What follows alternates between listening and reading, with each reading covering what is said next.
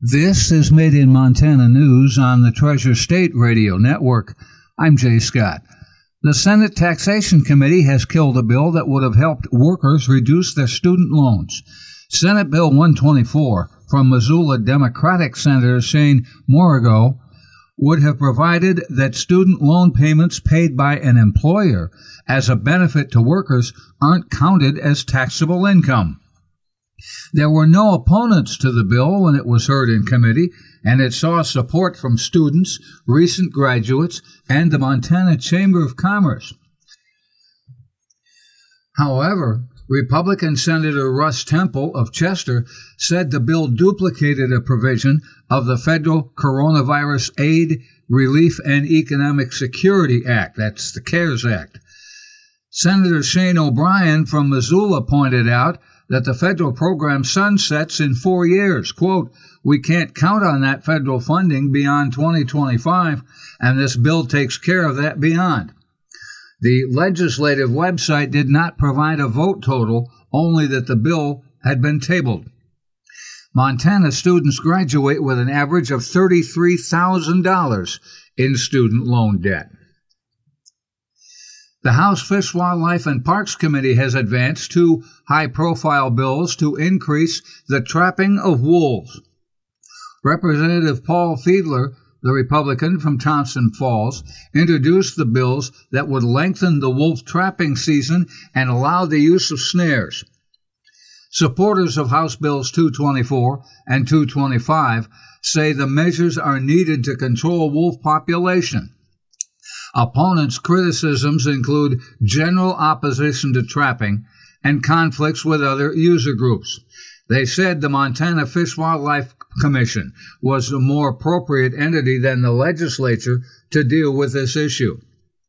Montana Fish, Wildlife, and Parks annual elk report for Region 1 in northwest Montana says that elk calf numbers were up following a 3-year slide, with the severity of winter identified as the major factor from year to year. The report describes the overall population as difficult to assess, but it appears to be stable or perhaps slightly increasing. House Bill 225 allows for longer trapping seasons, but also provides local flexibility. House Bill 224 would add snares to foothold traps as legal equipment for trapping wolves. Representative Rob Ferris Olson, the Democrat from Helena, cautioned that the committee should be leery of trying to interpret biological data. Quote, "No one has given us data supporting a causal relationship between an increase in wolf population and a decrease in elk or ungulate populations. We've seen a correlation potentially, but this is all anecdotal." The topic of non-target catches was a consistent point by opponents due to concerns about trappers catching domestic dogs or other wildlife that could be injured or killed. Another Montana coal mine has closed after a fall in demand for coal.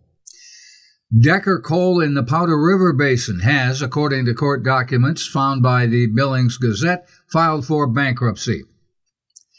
In a Chapter 11 bankruptcy filing in December, the coal company Lightfoot Resources cited the dismal coal market. The company said in court filings it was no longer economically feasible to operate the surface mine. The company had laid off 76 workers at the Decker mine in December. 46 employees remained, with 9 furloughed union employees.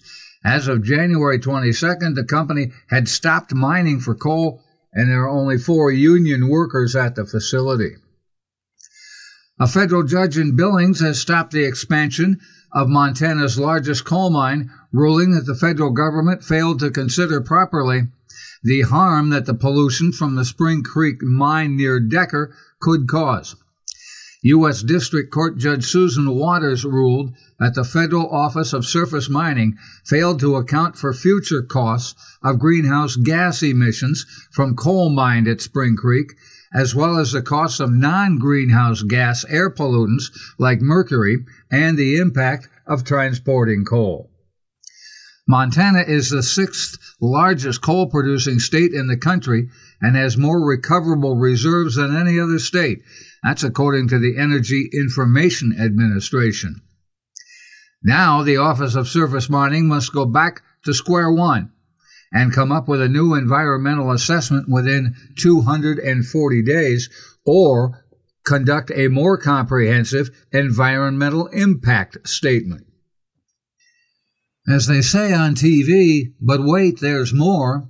An attorney with the Western Environmental Law Center, Wild Earth Guardians, and the MEIC has challenged expansion of the Rosebud mine near Colstrip.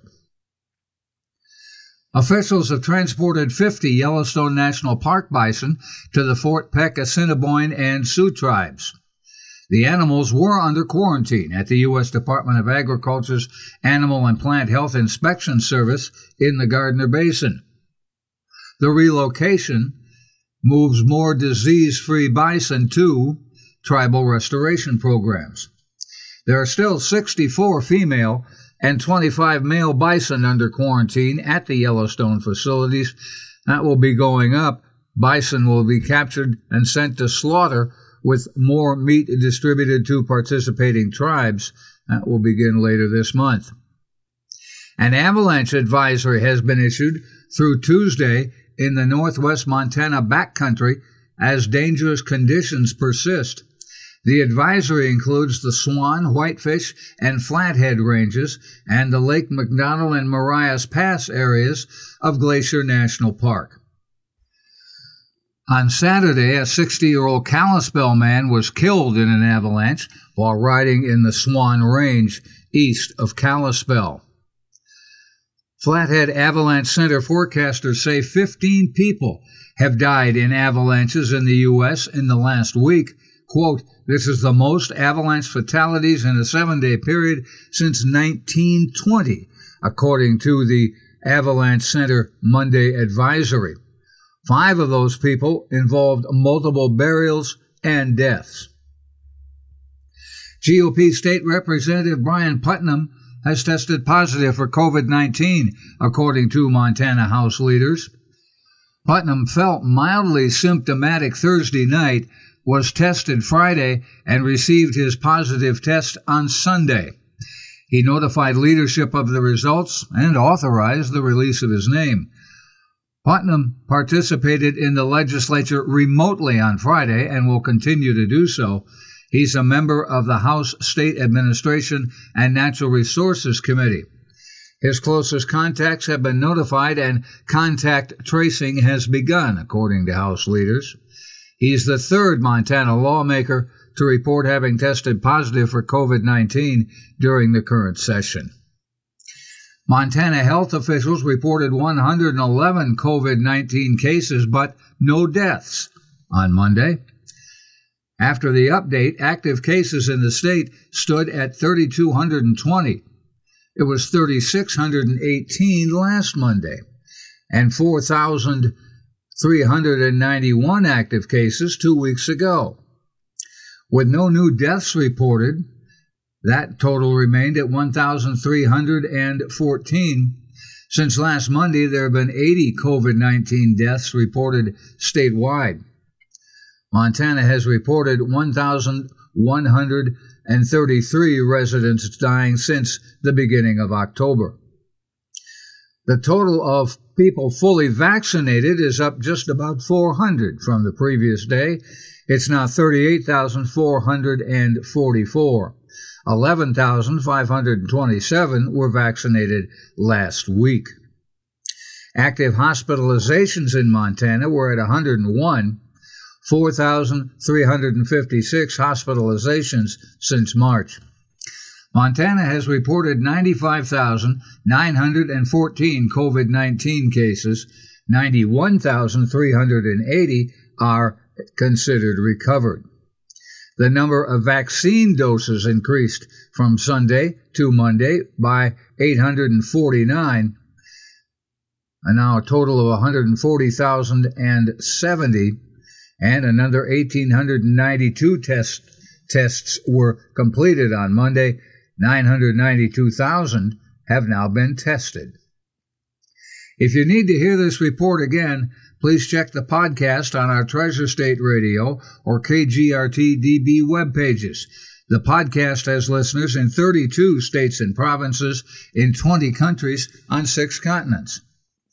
Made in Montana News is heard on the Treasure State Radio Network, including KMEH 100.1 FM in Helena, Elkhorn Mountains Radio, KEMR-DB in Jefferson County, Montana Homegrown Radio in Bozeman, King West Radio in Billings, and Rescast Radio on the Fort Peck Reservation. That's Made in Montana News. I'm Jay Scott. This is the Treasure State Radio Network.